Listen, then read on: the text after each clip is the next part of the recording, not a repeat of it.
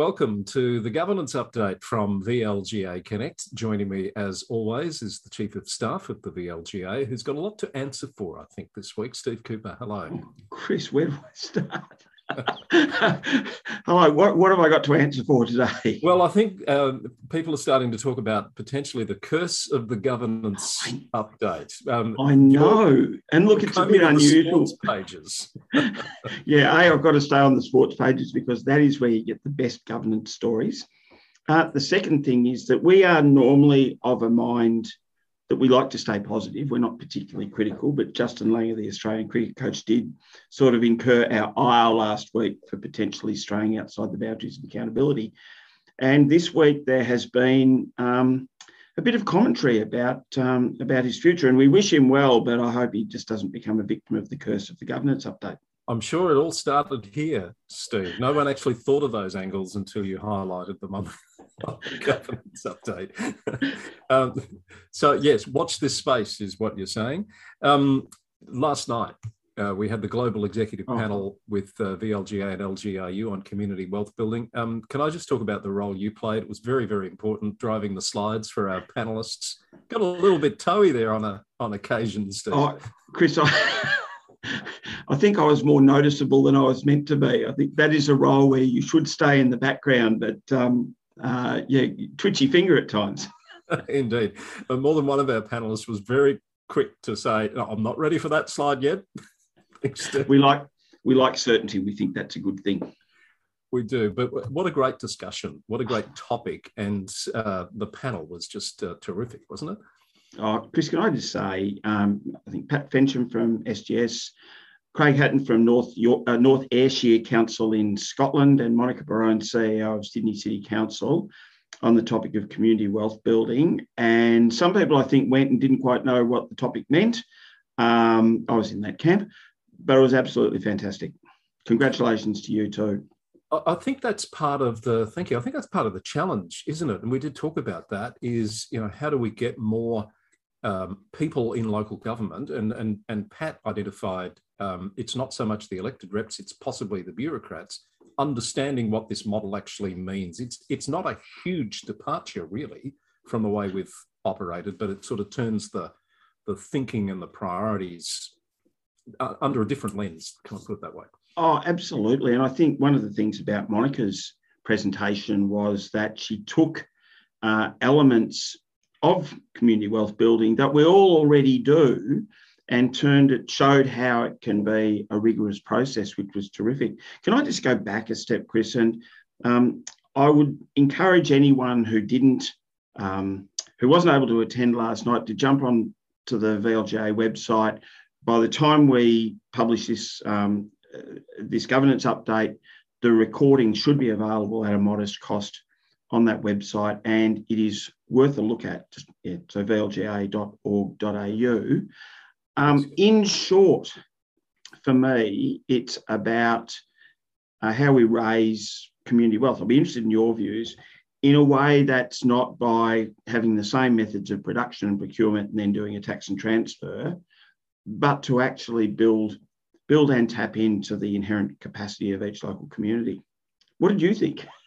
Look, I agree. To me, I put it really simply that, we've always talked in local government about economic development, about being about, making the environment right for business to start and flourish, without so much thought about what type of business, what type of jobs, fairness, equity, quality of work and employment. All those sorts of issues should be higher up the list of consideration when those decisions are made. And that's largely what this is about. Well, Craig made the point that in North Ayrshire, they do have a really high level of social disadvantage. So optimising the productive capacity, having real jobs, procuring from employers who create jobs, sustainable jobs in accordance with an award, procuring from suppliers who actually source goods and services from inside the municipality or area, rather than, procuring from someone who might be just getting a cut and then spending the majority of the money elsewhere. These are actions that are sustainable, not short term. Yeah, that whole concept of what is local. How do we define that? And I love the way Monica Barone links the concept with that's already employed in developing reconciliation action plans, which people are used to doing and have been doing for quite some time. It's not that big a departure in the type of thinking that's required. No, it's incredibly simple. But I think, Chris, this is really worth thinking about for Victorian councils in the context that each council has to review its procurement plan by 31st of procurement policy by 31st of December this year. Now, what will we do? We'll send that off to the procurement team who do good work within the scope of their role. So the policy may well address internal controls, may well address at a high level, the processes that we'll go through, may well talk to spend limits. But there is an opportunity to think much bigger about the way that the council does its business.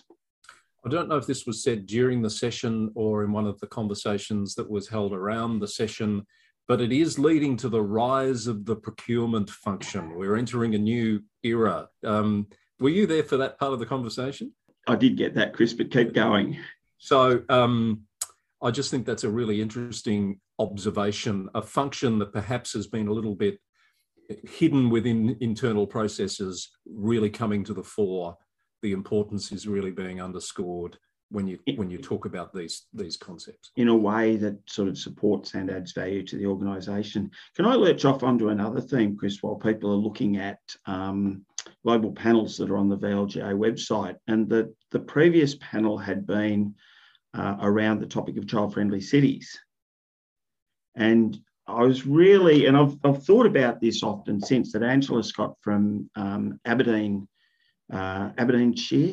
Council, yes, talked about the fact that in Aberdeen, that local area had relied on jobs in oil and gas. And as a consequence of jobs in oil and gas in the North Sea nearby, had experienced lower education outcomes than the rest of Scotland. And all of a sudden, those jobs weren't there. And so they've completely had to refocus on how do we create a meaningful life for our young people.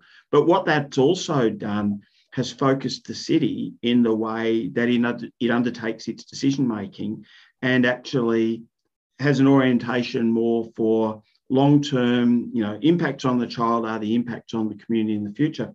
So again, these global panels have really provided an opportunity to think outside the square in terms of the way we do business, the way we make a difference. And I actually think if the leadership of an organisation is able to focus on those big, hairy, important issues, then maybe there's a bit less time spent just squabbling in the fishbowl. Very well said. Actually, I hadn't thought of it quite like that. So you're right. Angela Scott is the CEO of Aberdeen City Council, who was on that Child Friendly Cities panel, along with Liana Buchanan, the commissioner from here in Victoria. So thoroughly recommend that to people as well. There's a theme building there, isn't there, which might not have been intentional, but it's certainly starting to look that way. Look, it is. And actually, if I go off on an editorial frolic, Chris, that we haven't talked about, I will. One of the things that was really interesting about Angela's presentation was that in Scotland, they have a commissioner for the child, is a state appointee. So what it means is the state has recognised that it is a signatory to a UN convention, and it will put steps in place to make sure that, down to a local level, that we'll honour that convention. So that commissioner has the power, like an ombudsman, to do own motion investigations or to respond to complaints if agencies don't act in accordance with those global commitments that have been made. And that's a concept maybe we want to think about in the way that we manage government in Australia. And look, before we move on, just going back to what I was saying before about the rise of the procurement professional, I want to send a shout out to Ben McLaughlin, who is the procurement coordinator at Colac Otway Shire Council. And he's doing some terrific work at the moment on pulling together information about CEO financial delegations. He started with Victoria, he's going national. I notice it's generating a lot of interest, unsurprisingly in hindsight, on LinkedIn. So well done to Ben. Really looking forward to seeing the picture that paints on a national basis. Yeah, I think you've just given me some homework, Chris. I'm going to do a bit of an investigation as to what Ben's doing. Excellent. All right. Well done. Keep that up, Ben. Looking forward to seeing that play out. Now, Steve, there's a bit of news around. Firstly, let's go back to an outcome from last week's program where we talked about the inspectorate moving to seek a VCAT order to have a councillor stand down. Your army of viewers out there have been doing some homework. Oh, absolutely, Chris. So we won't go back down that particular path we went last week, but can I give a shout out to Sean Mulcahy, who did some terrific research and posted on my Twitter account a link to the VCAT case involving former councillor Muto at Shepparton, which was a really interesting read. So you'll recall, Chris, we talked about Section 229 of the Local Government Act and the ability of the Commissioner to make an application to VCAT to suspend a councillor who is subject of charges. There was a former provision under the 1989 Act, 29(4), and this particular matter that Sean's posted on is the report of VCAT. Now, let's remember, to the best of my knowledge and belief, VCAT doesn't set precedent, but like the high courts do. And of course, we're not lawyers, Chris. I've heard that. Yeah, I know. The really interesting part for me was right down the bottom where, and look, each case is separate, so I'll make no comment about Yarra. But in the Muto matter, the Commissioner said that they would be influenced by the extent to which the offence impacts on the role of the councillor to perform that role of councillor. Now, given that the charges that the Shepparton councillor was facing related to attempted blackmail of a council officer, who we know, it would have been, the Commissioner said, it would have been very difficult to draw the conclusion that the charges didn't relate to the role of councillor and may well have been influenced by that. So that was interesting. And thanks again to Sean. Yes, thank you, Sean. And that officer in particular is now a CEO in the sector, if I'm remembering correctly. I believe you are. Yes. So that's that. I've got a few things on my list here to tick off in terms of news updates, Steve. We've been on and off sort of watching this class action in relation to JLT, and there's a separate one in New South Wales as to Victoria. I think you've got a little bit of news on the timing of those matters. Oh, look, Chris, all I know and can say is that some people might have been expecting that the Supreme Court of Victoria would hear that matter this week. For a variety of reasons, that has apparently been deferred, but there is a related matter proceeding in the Supreme Court of New South Wales. So anyone that's interested in that matter might watch the goings on in New South Wales because they might influence what happens in Victoria. Indeed. All right. And that's been going on for quite some time. We also talked last week about a bit of frustration around the sector more broadly, nationally, really, about what appears to be a lack of acceptance that local government could play a stronger role in the vaccine rollout. You've had a bit of mail which sort of puts that in some context, which I thought was interesting. Yeah, I did reach out to someone who I would think knows about these things, and my source said, and I'm sorry, before I get to my source, I was like you wondering why on earth aren't local governments involved, because I know with the councils I've been involved in that councils run really effective public vaccination services. Now, the reason is that the rollout was managed at a federal level, but in the way that the rollout was managed between the federal government and the states, it was influenced by the fact that in New South Wales and Queensland, local government has very little involvement in immunisations. Those are mainly done by GPs or state clinics. And so from the get-go, the federal government wanted a standard plan for all states to follow. Therefore, the Victorian model with local government fell outside the standard, I guess. So for that reason, I think what you've seen, in fact, particularly in the last few weeks, is a number of councils being involved in provision of town halls or community centres, for example, for that GP or community health vaccine rollout to take place in the venues, but to not be directly involved. Yes, we've seen that in Wyndham. We've seen that in some other parts of Melbourne. We've seen that just in the past week in Sydney, in Inner West, where they've moved to make town halls available, as you say, as vaccine hubs. A bit of frustration expressed about delays from other levels of government in getting those sorts of facilities up and running.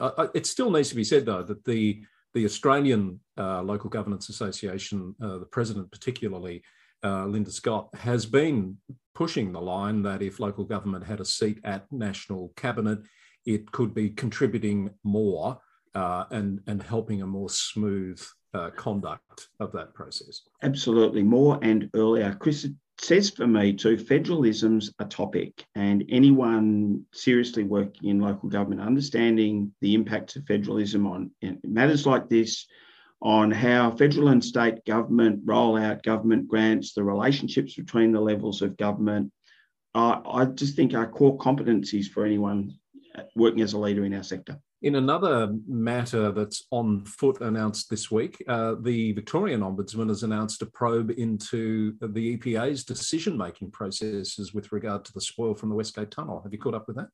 I did hear that, Chris. I thought that was really interesting because, and as much as I know, is that the EPA made a decision which was subject to a court action, and following the release of that court action, the EPA then went away and made another decision. And as a consequence of that other decision, the Ombudsman's now done what I presume is an own motion investigation. Yes, I think that sums it up well. And there's obviously been complaints and concerns raised. So there's enough there that the Ombudsman said, OK, we need to look more closely at what transpired. Well, it might be a complaint.